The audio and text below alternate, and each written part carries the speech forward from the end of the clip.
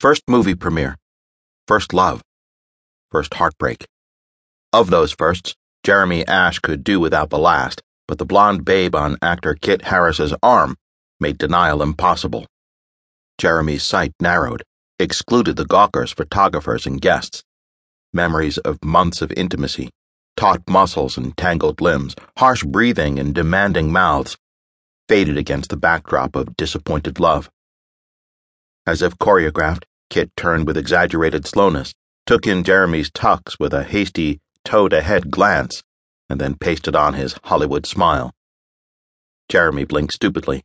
"You said you were coming alone." Fear skittered, wraith-like, here then gone in Kit's blue eyes, and Jeremy almost felt sorry for him.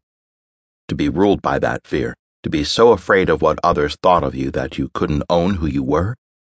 That had to suck, but being jilted for Amber Winslow, a lingerie model with nothing to offer but perky implants and an obvious dye job, sucked worse. "Dude, we're in public." Kit barely moved his lips. "Chill." Fists balled at his sides, Jeremy jutted his chin and struggled for breath around the crackling tightness in his chest. He searched for words, something biting and eloquent.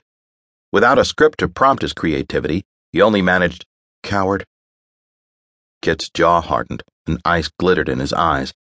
From lovers to enemies in 10 seconds, likely a world record. Jeremy snorted his derision and walked away. "What was that about?" Amber asked. "Nothing. Just Ash being a dick," Kit replied. Jeremy overheard Kit's lie. Where love once bloomed, hatred took hold, creating a black stain on his sense of wonder and beauty in the world.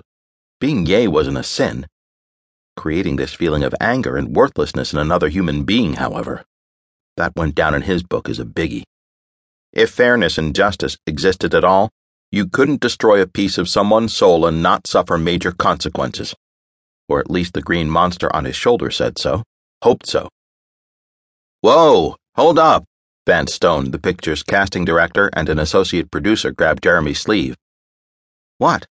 Jeremy jerked his arm away. "You're forgetting the photo call." Vance eyed his scowl.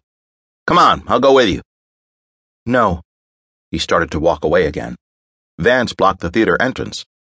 "Don't blow your big break throwing a public tantrum," he muttered. "That'd only be letting Harris win." Stunned, Jeremy blinked at the man. "You expect me to stand against the sponsor backdrop and promote a gay film with that closeted motherfucker? Pretend he didn't just tear me into little bits?" "You're an actor." A wry smile twisted Vance's mouth. "Act." "And condone his behavior?" "No. And do your job. Promote this film. Behave like the professional we took you to be." Jeremy winced at the critique. Anger diffused, he took in the milling crowd for the first time since he'd spotted Kit. "Where do I go?" Vance gave him an attaboy pat and propped an arm around his shoulder to guide him to the opposite side of the building where photographers and journalists lay in wait. Jeremy spotted Greg Faulkner, the screenwriter and executive producer of the film, along with his partner, Aaron Blake. Greg stood in front of a reporter who held his microphone like a weapon. From several feet away, Jeremy heard him confess, "Yes, I'm gay." A lump formed in Jeremy's throat and dissolved with painful slowness at the screenwriter's bravery. To write this film, no apologies, put his money behind it, and then risk so much personally tonight by finally coming out? That took balls. Balls Jeremy's co-star apparently lacked. Flashes popped, obscuring his vision as Vance deftly herded him into the limelight. Shoving his hands in his pockets, Jeremy posed for the photographers like the PR people had taught him. His grin felt tight, and he knew he looked wooden. "Let's get Kit Harris over here," one of the paparazzi called. "Add some sparkle to the scene." The actor loped assuredly onto the strip of red carpet in front of the sponsored banner, prompting Jeremy to look at his feet. Mouth turning dry, palms slick with sweat. He adjusted his footing and tried to find a stance that didn't conflict with Kit's confident slouch.